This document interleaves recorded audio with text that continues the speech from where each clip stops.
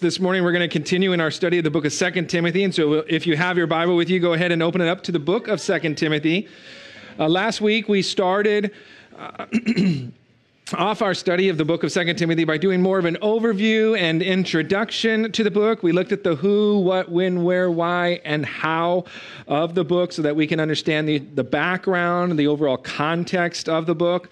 Paul the Apostle writes the book of 2 Timothy while being held as a prisoner within a dark, damp, and cold dungeon in Rome. The political environment at this time has drastically shifted against Christianity as the Roman Emperor Caesar Nero has classified Christianity as an illegitimate religion within the Roman Empire. The dramatic change against Christianity seems to have its roots in the fact that Nero falsely accused the Christians of the Great Fire of Rome that took place in the year 64 AD, ended up destroying over 70% of the city of Rome. Many believe that Nero himself actually ordered the burning of Rome so that he could rebuild it in his own image.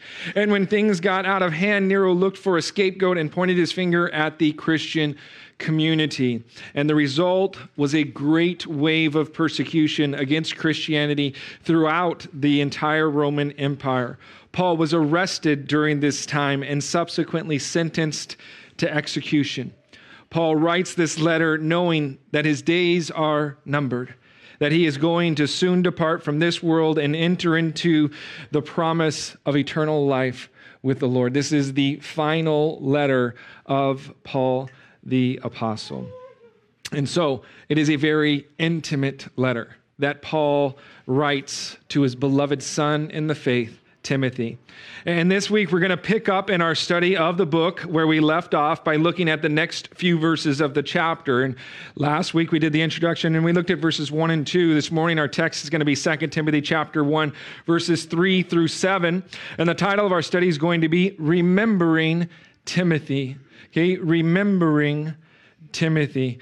With that, I'd like to ask you guys to rise to your feet in honor of God and His holy word. I'm going to read through our text from my Bible, and as is my practice, I read from the New King James Version of the Bible.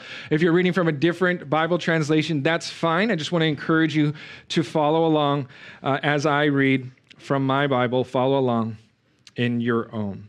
And so, Paul continues his letter to his beloved son in the faith with the following in chapter 1, verse 3.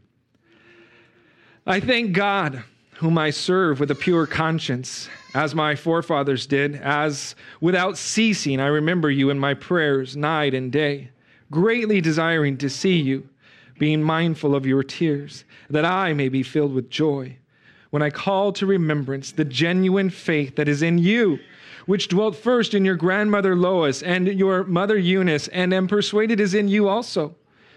Therefore I remind you to stir up the gift of God which is in you through the laying on of my hands. For God has not given us a spirit of fear, but of power and of love and of a sound mind. Let's pray. Father, we thank you so much for this morning and the opportunity that we have to gather in this place, to sing of your goodness, your faithfulness, your love, and now, Lord, to open your word and allow your word to speak to us. And we thank you for the promise of your word, that it will accomplish that which you send it forth to do. And so as we study and as we read, I pray your will be done. I pray your word would work in our hearts. Lord, as we've opened our Bibles in like manner, Lord, we will have opened our hearts and our ears and our minds that we might receive all that your Spirit desires to say to us this morning. Lord, we ask for your continued presence. We ask for your blessings, your leading and guiding through your word. And we ask this all in Jesus' name. Amen. Amen. You may have a seat. I titled our study this morning, Remembering Timothy, because within these 5 short verses, Paul writes about many different things he remembers about Timothy, his beloved son in the faith. Paul and Timothy had a very special bond and relationship. Throughout their years together, Paul had many wonderful things to say about Timothy. In one of his early letters, Paul wrote in 1 Thessalonians that Timothy was a brother in the faith, a minister of God, and a fellow laborer in the gospel of Christ. In the book of 1 Corinthians, he described Timothy as his beloved and faithful son in the Lord. Paul had a lot to say about Timothy in the book of Philippians. He described him as a fellow bondservant of Jesus Christ. Later in the book, he described him as being more like-minded to Paul than anyone else, one who would sincerely care for the Philippians. He described his character and service in the gospel with Paul as that of a son serving alongside a father.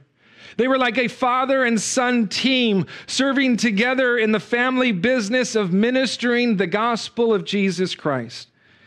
In 1 Timothy, Paul referred to him as a true son in the faith. Later on, he simply referred to him as a man of God. Timothy was all of these things and more to Paul. And as Paul sat there in his prison cell within a Roman dungeon, he was constantly thinking about Timothy. Within these 5 verses of our text, Paul uses a form of the Greek root word mnemnesko 4 separate times. The root word mnemnesko is a verb that means to be mindful of or to remember. In verse 3, Paul says, I remember you. In verse 4, he writes about being mindful. In verse 5, he speaks about calling to remembrance. And in verse 6, he writes, I remind you. Each of those words share the same Greek root word mnemnesko. And as we go through our text this morning, we're going to use the various things that Paul was mindful of and remembering about Timothy as our outline. We're going to go verse by verse, and we're going to note what it was that Paul was mindful of and what it was that he was remembering about Timothy. And during each section, we'll look to pull out any important points of application that we can take home with us this morning. And so we're going to begin with verse 3, where Paul remembers to pray for Timothy. Take a look at verse 3 again with me. He says, I thank God, whom I serve with a pure conscience, as my forefathers did, as without ceasing I remember you in my prayers night and day. Verse 3 opens up with Paul mentioning how he thanks God without ceasing as he prays for and remembers Timothy. Now, we have to keep in mind the current situation Paul was in when he wrote these words, I thank God. Paul was in a dark, damp, cold dungeon awaiting his execution. And yet, one of the first things he mentions in this letter is how he was thanking God continually without ceasing, remembering and praying for Timothy. And this isn't the first time Paul's acted this way. In the book of Acts, we read of an instance when Paul and his travel companion Silas had been beaten with rods and thrown into prison, having their feet shackled to the stocks. And what were they doing in the middle of the night after being beaten and thrown into a prison cell? Well, the scriptures tells us that at midnight, Paul and Silas were praying and singing hymns to God. How is it that Paul can act in such a way when seemingly everything is going against him? Well, I think Paul gives us a few clues to that answer here in verse 3. You see, when Paul writes, I thank, he actually uses 2 Greek words. He uses the words charin, echo. Echo means to have or hold fast to, and the word charin is a form of the Greek word charis, which means grace. God with a pure conscience, as his forefathers had done. Now, this mention of Paul's forefathers is obviously in reference to his upbringing as a Jew. Paul knew and understood that his forefathers served the same God that he did. His forefathers served God looking forward to the day when God would send his Messiah. Paul understood that Jesus Christ was the fulfillment of God's promise to send a Messiah. He understood and realized that he wasn't serving a different God than his forefathers, but the same God who had fulfilled his promise to send a Messiah to save his people from their sins. Now, this word serve is also an interesting one if you were to look it up in the Greek. It's the Greek word latruo. And the Greek word latruo doesn't just mean to serve, as in to offer a service or to work for someone. It means to serve in a religious sense. It means to worship God. Paul uses it this way when he testified of his faith and his service toward God before Felix the governor in Acts chapter 24. He stated to Felix, "But this I confess to you, that according to the way which they call a sect, so I worship." It's the same Greek word, latruo. "I worship the God of my fathers, believing all things which are written in the law and in the prophets. I have hope in God, which they themselves also accept, that there will be a resurrection of the dead, both of the just and of the unjust. This being so, I myself always strive to have a conscience without offense toward God and men." You see, Paul made it an emphasis in his life to serve God, to worship him with a pure conscience. We might say a guiltless conscience. Paul's worship of God was not phony. It was not two-faced. It was pure, clean, guiltless. He knew that there wasn't anything going on in his life that was contrary to his service and his worship of God. His heart and his motives for serving were pure. He did the right things and with the right kind of heart. Do you guys realize and understand that God is just as concerned with how we do things as he is with what we do? We can do the right thing, but have the wrong motives, right? We can do the right thing, but our heart can be detached and separated from our service. It wasn't that way for Paul. Paul served and worshiped God with a pure conscience. Not only were his actions in accordance with God and his will, but also his heart and motives were in the right place as well. And this is, I think, something else that helped Paul to thank God, even in the midst of a really bad situation. Paul had a clear conscience.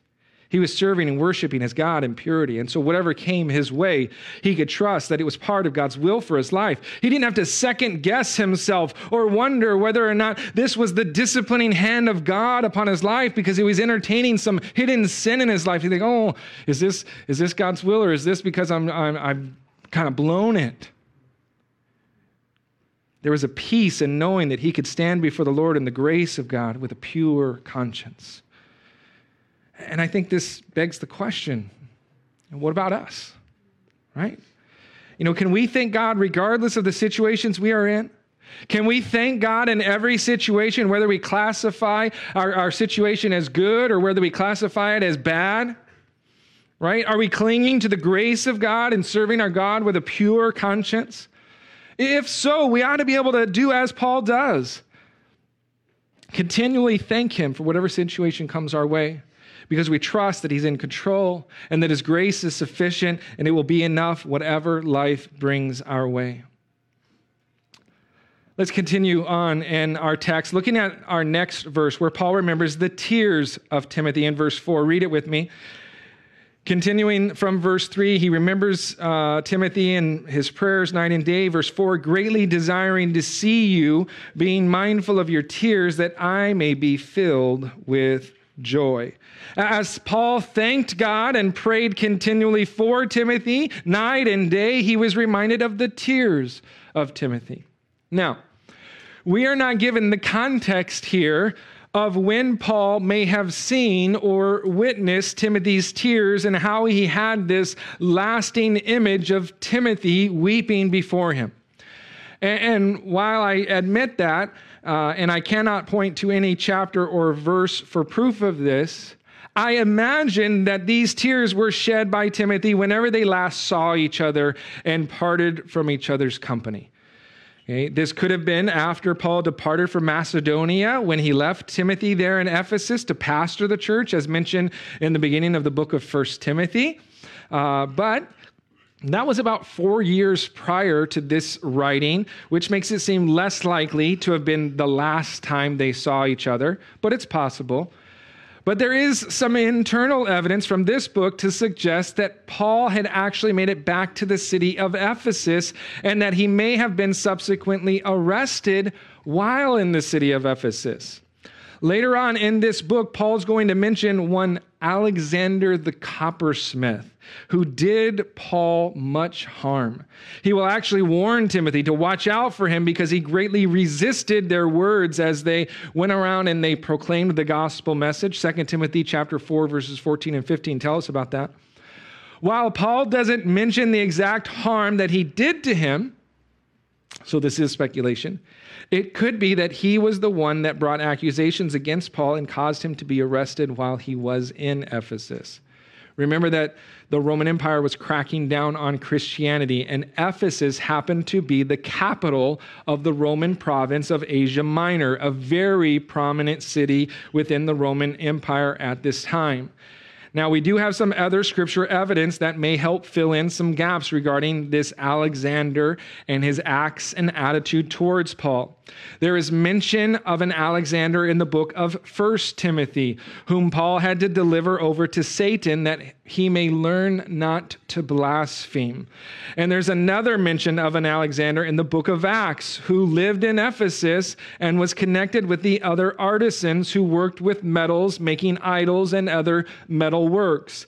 He was a Jew that lived in Ephesus, and he was actually supportive of Paul at the beginning of his ministry. In Acts chapter 19, verse 33, it was Alexander who was brought up and tried to calm the crowd when there was a riot going on in the city to bring a defense for Paul and the ministry that he was doing.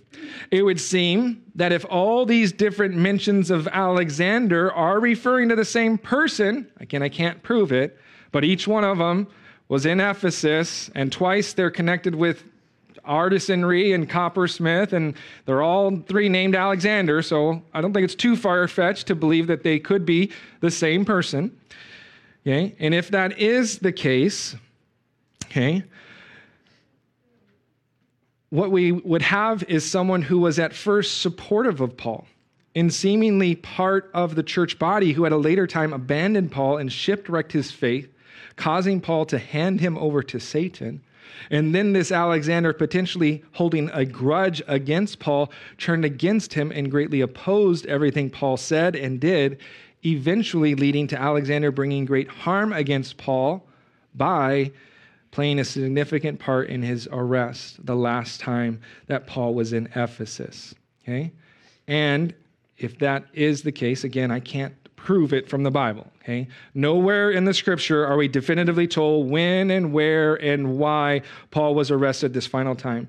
But if my theory is correct, then the last time Paul and Timothy would have seen each other was when Paul was being dragged off as a prisoner of the Roman Empire. And we can imagine what that scene would have been like for Timothy, right? To see his father in the faith, okay, a man whom he had followed around the world, serving alongside him, a man who had poured into him and mentored him and loved him like a true son. To see him being led off to Rome, knowing what awaited him there, knowing the political climate of that day, that Christians were being executed for their faith. It would have had to have been a very emotional scene for Timothy. And I imagine there was much weeping, and there was great anguish at the thought of never seeing his friend, his companion, his father figure ever again. And imagining that scene, it would obviously have had a profound impact upon Paul as well, right? To see his son in the faith, weeping before him, to see him hurting so much, to know the struggles he would face, to know that may never see him again. I'm sure that's why Paul was mindful of his tears, and why he remembered them, and why he remembered to pray for him night and day. You see, this relationship between Paul and Timothy was special. And it reminds me of a very powerful and important truth. You know, it's been said that families are made at the foot of the cross. And that saying's based upon the time where Jesus was hung upon the cross, and he saw his mother, and he saw John, the disciple whom he loved, standing close by him, and he said, "Woman, behold your son." And then he said to the disciple, "Behold your mother." And then John writes that from that hour, the disciple took her to his own home. You see, Mary, the mother of Jesus, and John became instant family there at the foot of the cross. John took her in as his own mother, cared for her, provided for her as if she were his own. It's a beautiful sight. But we see that act play out over and over again throughout the church. Families truly are made at the foot of the cross. As we come to know Christ and we surrender our lives to him, we are welcomed into the family of God. And we meet some really amazing people that become so close to us that they become like family. In many cases, they become even closer than your actual blood relatives. And I imagine that for some of you here this morning, right now, you're thinking of some very special people that God has brought into your life that fit that description, who are like family, even closer than family because of your mutual faith in Jesus Christ. And I want to encourage those of you who are thinking of certain people in your life that fit that description right now to thank God for the family that he's given to you. But not only to thank God, you guys, I want to encourage you to reach out to those people and let them know how grateful you are for them. Perhaps you had someone like Paul in your life, someone who took you under their wing and poured into you and mentored you, someone who was like a father figure, a mother figure, or an incredible sister or brother in the Lord. Reach out to them and let them know how special they are to you and how God has used them in your life. I'm sure they will be blessed to hear from you, and they will share similar feelings and admiration for you as well. You see, the family of Christ is such a rich and powerful thing, how it can bond us and unite us together in our common faith. Paul remembered Timothy's tears, and it caused him to greatly desire to see him, that his joy may be filled. Paul's joy would be made full if he could just see Timothy one more time. The heart of a father longing to know the joy of the presence of his son one more time before leaving this earth. Such a powerful relationship that these two had. Let's continue to our next verse where Paul remembers the faith of Timothy. Read verse 5 with me. He says, "When I call to remembrance the genuine faith that is in you, which dwelt first in your grandmother Lois and your mother Eunice, and I am persuaded is in you also." As Paul thought of Timothy, he was also reminded of the kind of faith that Timothy had. Timothy had a genuine faith. The word genuine literally means unhypocritical. If you're reading from the New King James Version and you see a superscript next to the word genuine, you'll see that in the footnotes that this word literally means unhypocritical. It's the word anupokritos, from the privative a, or a, which means without, and hypokrinomai, which means to pretend or to simulate. It's where we get our word hypocrite from. Putting them together, we get unhypocritical or genuine, or your translation may read sincere. Timothy's faith was like Paul's faith. It was genuine. It was sincere. It was the real deal. It wasn't phony. It wasn't fake. Timothy didn't act one way in front of one group of people and then act completely different before another group of people. Also, Timothy didn't act one way in front of people and then another way behind closed doors where no one else was watching other than the Lord. And can we say the same? Do you put on your Sunday's best and come to church, putting on a good show for everyone to see, but then the rest of the week live and act completely different? Do you act one way when you're with the guys at work and another way when you're at home with your family? Do you live separate lives? Timothy wasn't like that.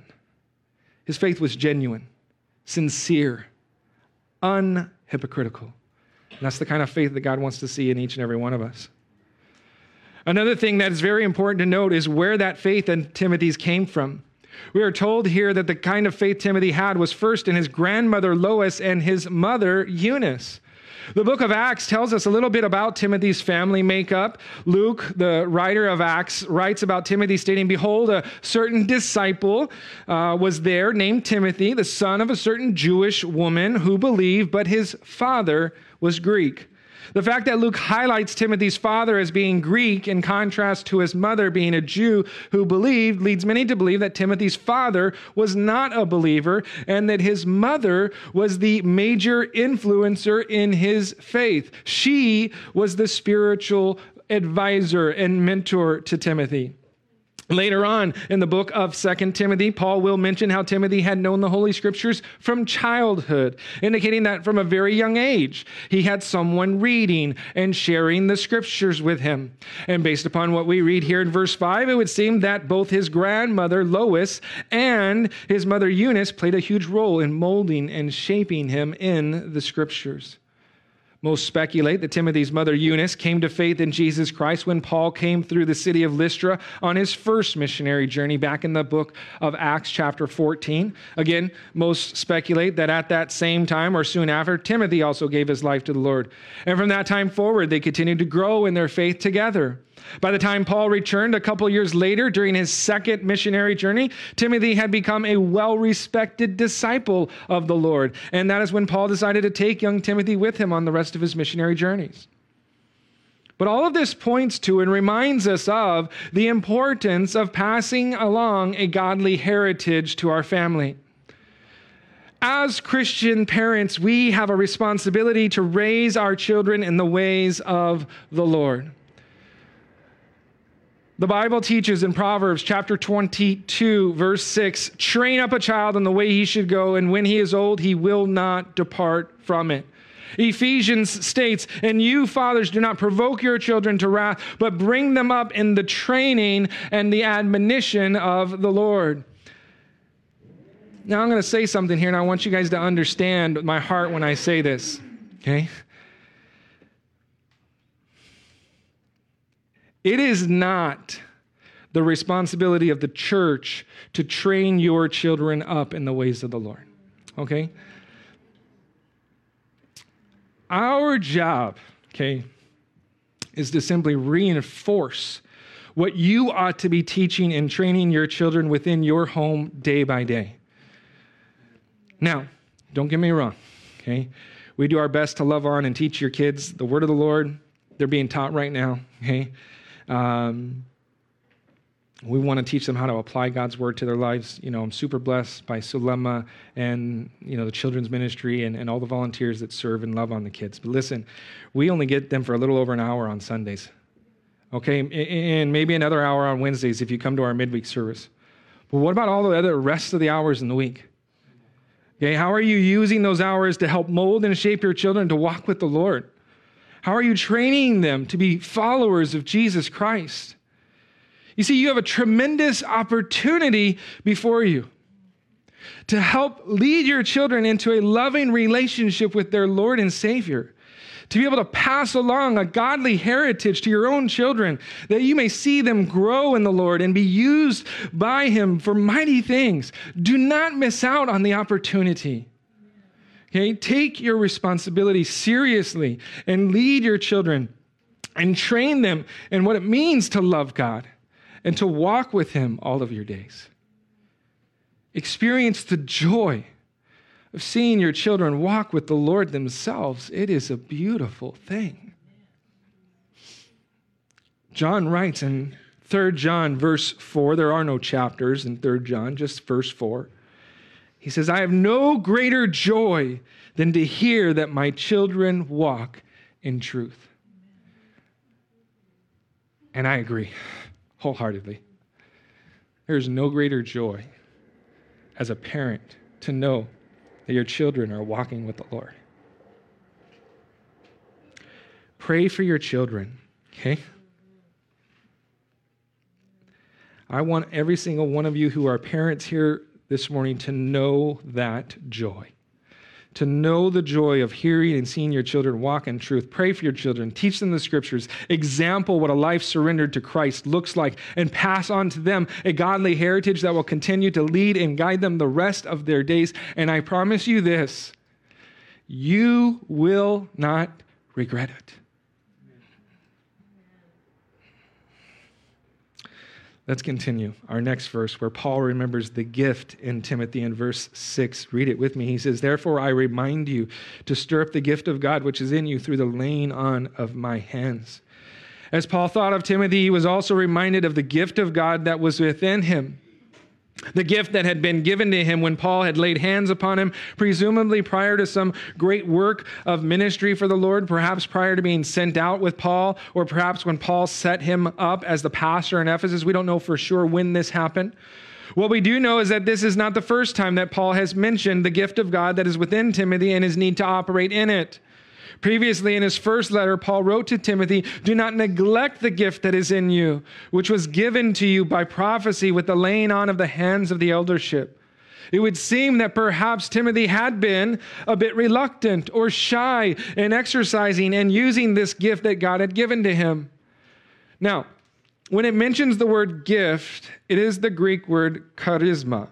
Okay? The word charisma is a gift of grace, an undeserved benefit. The suffix ma at the very end of charisma indicates the result of a grace. Charis or charis is grace. Ma means it's the result of something. So charisma is the result, something that comes as a result of God's grace. Okay? In the New Testament, it is only ever used of gifts and graces that are imparted from God. Most often, when we refer to the word charisma, we associate it with the gifts of the Spirit. There are a few different places that list out various gifts of the Spirit in your Bibles. You can go to Romans chapter 12. You can go to 1 Corinthians chapter 12. You can go to Ephesians chapter 4. Some even say 1 Peter chapter 4. List a couple. Okay. Some even try to divide the gifts into different types of gifts, sign gifts and ministry gifts and other types of gifts. As you look at the different portions of Scripture that speak about the gifts of the Holy Spirit, you will see some gifts that are mentioned in multiple places and others that are only listed in one particular place. I am not certain myself that the intent of the Bible is to completely list out every single gift of the Spirit. And so I am inclined to be open to the idea that there could even be other gifts of the Spirit that are not mentioned in the Bible. For instance, there is no mention in the Bible of a gift of a worship leader or a gift of a song leader. And yet I believe that certain people certainly are gifted by the Spirit of God to lead people in song, to lead people in worship, yet you won't find that gift listed anywhere within the Scriptures. Okay?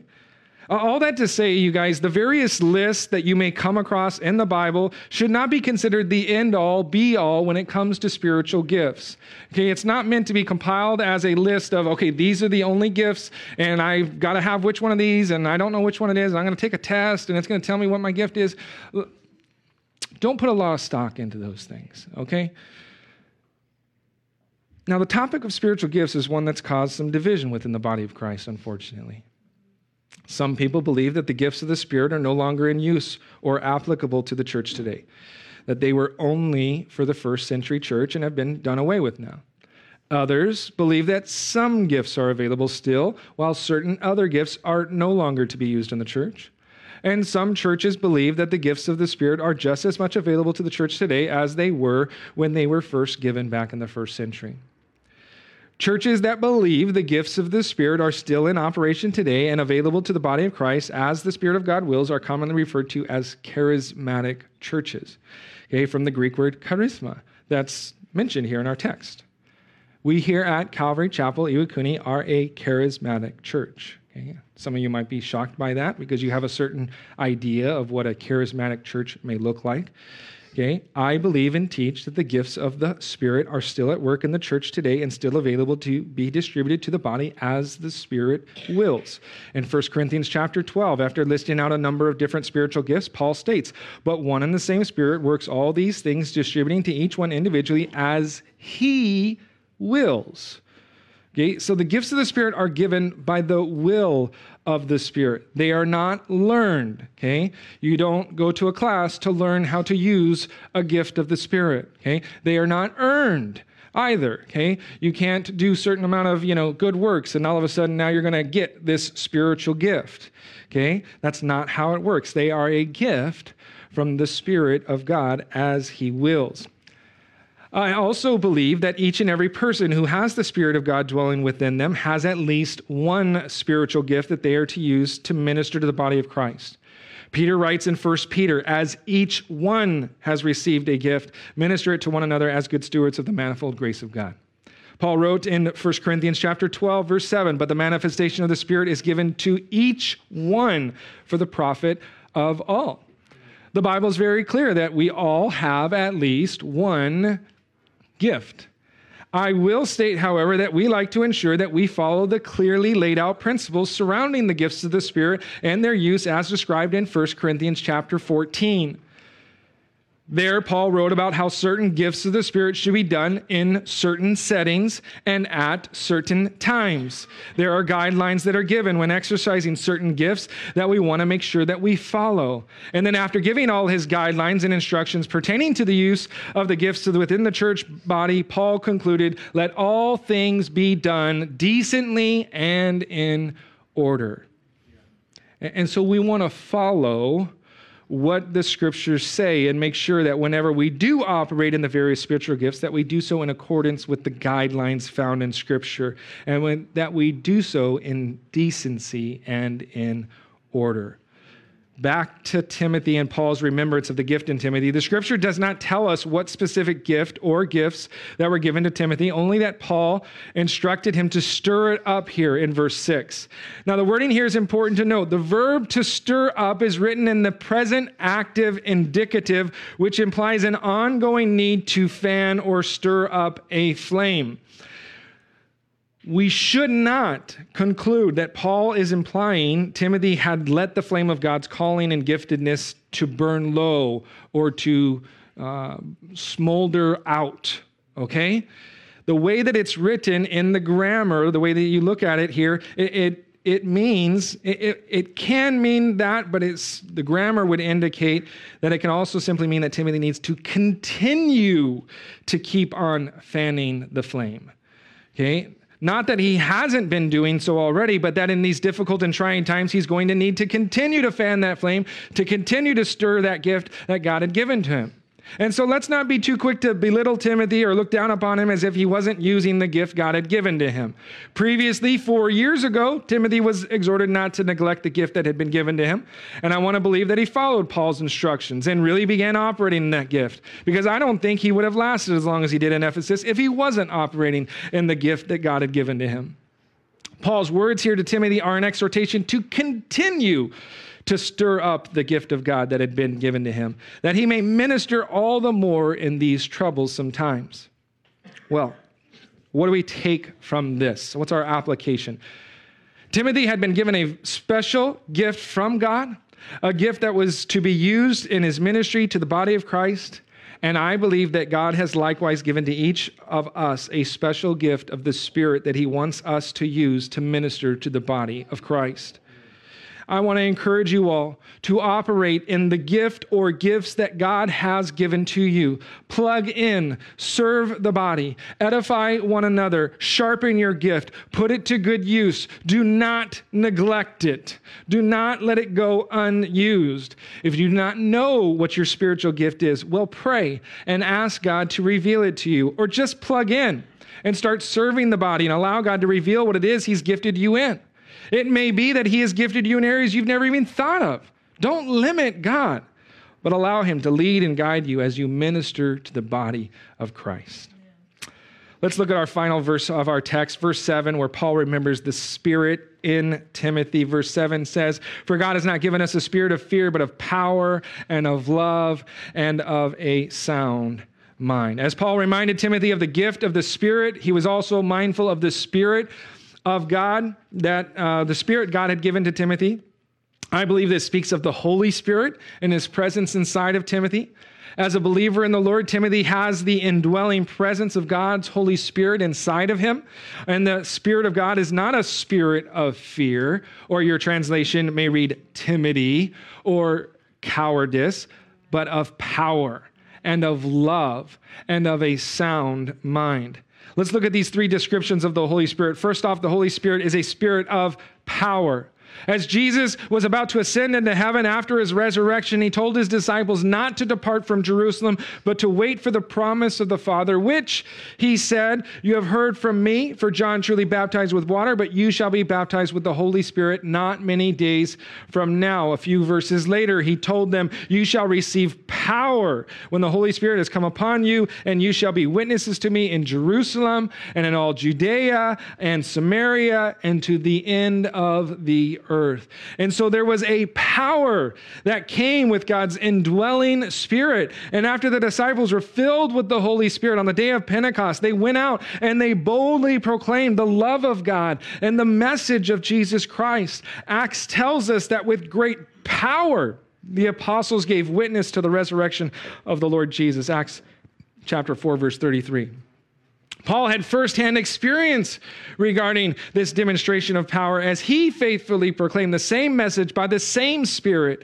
He wrote to the church in Corinth describing how his speech and preaching were not with persuasive words of human wisdom, but in demonstration of the Spirit and of power, that their faith should not be in the wisdom of men, but in the power of God. But the Spirit is not just a spirit of power. He's also a spirit of love. In fact, the Bible describes the fruit of the Spirit as being first and foremost love. Galatians chapter 5, verse 22, Paul writes, but the fruit of the Spirit is love. And this isn't just any kind of love we're talking about. This is the love of God, the selfless, sacrificial, unconditional love of God, God's agape love that has been given to us. Paul writes in Romans about how the love of God has been poured out in our hearts by the Holy Spirit who was given to us. We need the love of God to lead us and to guide us and to flow through us as we look to share the love of God with others. God's love inside of us is what defines us as followers of Jesus Christ. Jesus himself said, by this all will know that you are my disciples if you have love for one another. We need to love one another.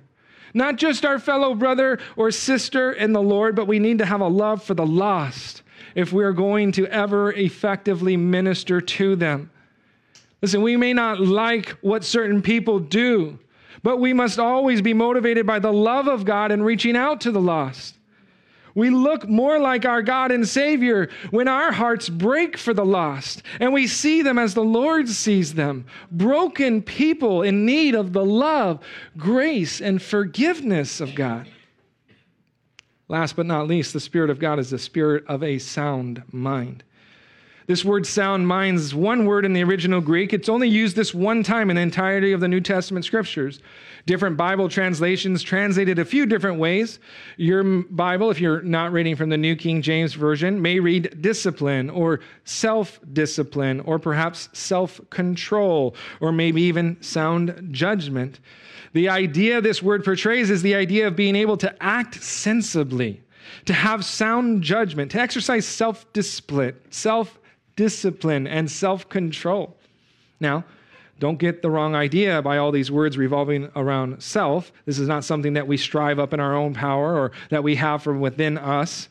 Paul clearly states this is something that comes with the indwelling of the Holy Spirit. In fact, it too is listed as a fruit of the Spirit. Galatians chapter 5, verse 22 reads, but the fruit of the Spirit is love. But it continues, it says the fruit of the Spirit is love, joy, peace, long-suffering, kindness, goodness, faithfulness, gentleness, and last but not least, self-control. Against such there is no law.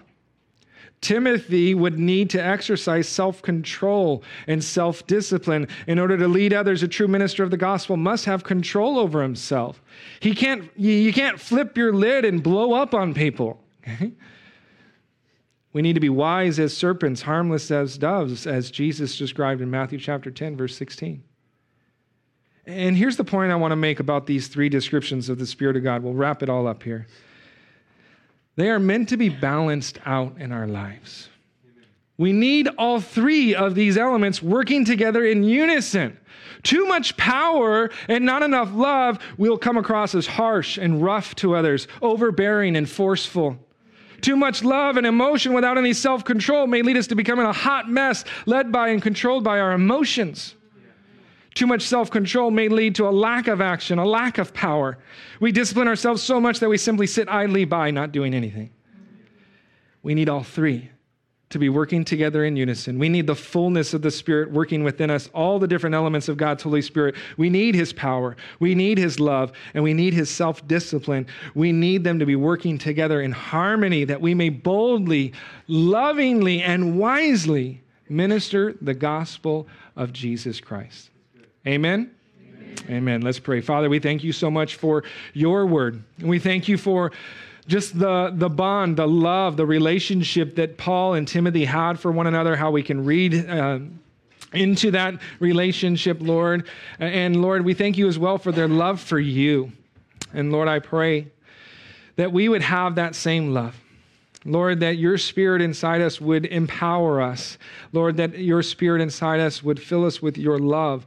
Lord, that we we would be able to balance it all with self-discipline, self-control. Lord, I pray that we might be those who faithfully proclaim your gospel message. Lord, those who cling to your grace, those who live and serve you with a pure conscience. Lord, I pray that we would take advantage of the opportunities we have as parents. Lord, that we would take advantage of the opportunities that we have as servants of you, Lord, to be used by you, to be empowered by you. And so, Lord, we ask, have your way in us. Lead us and guide us. Use us for your glory, for your kingdom. We ask and pray in Jesus' name. Amen.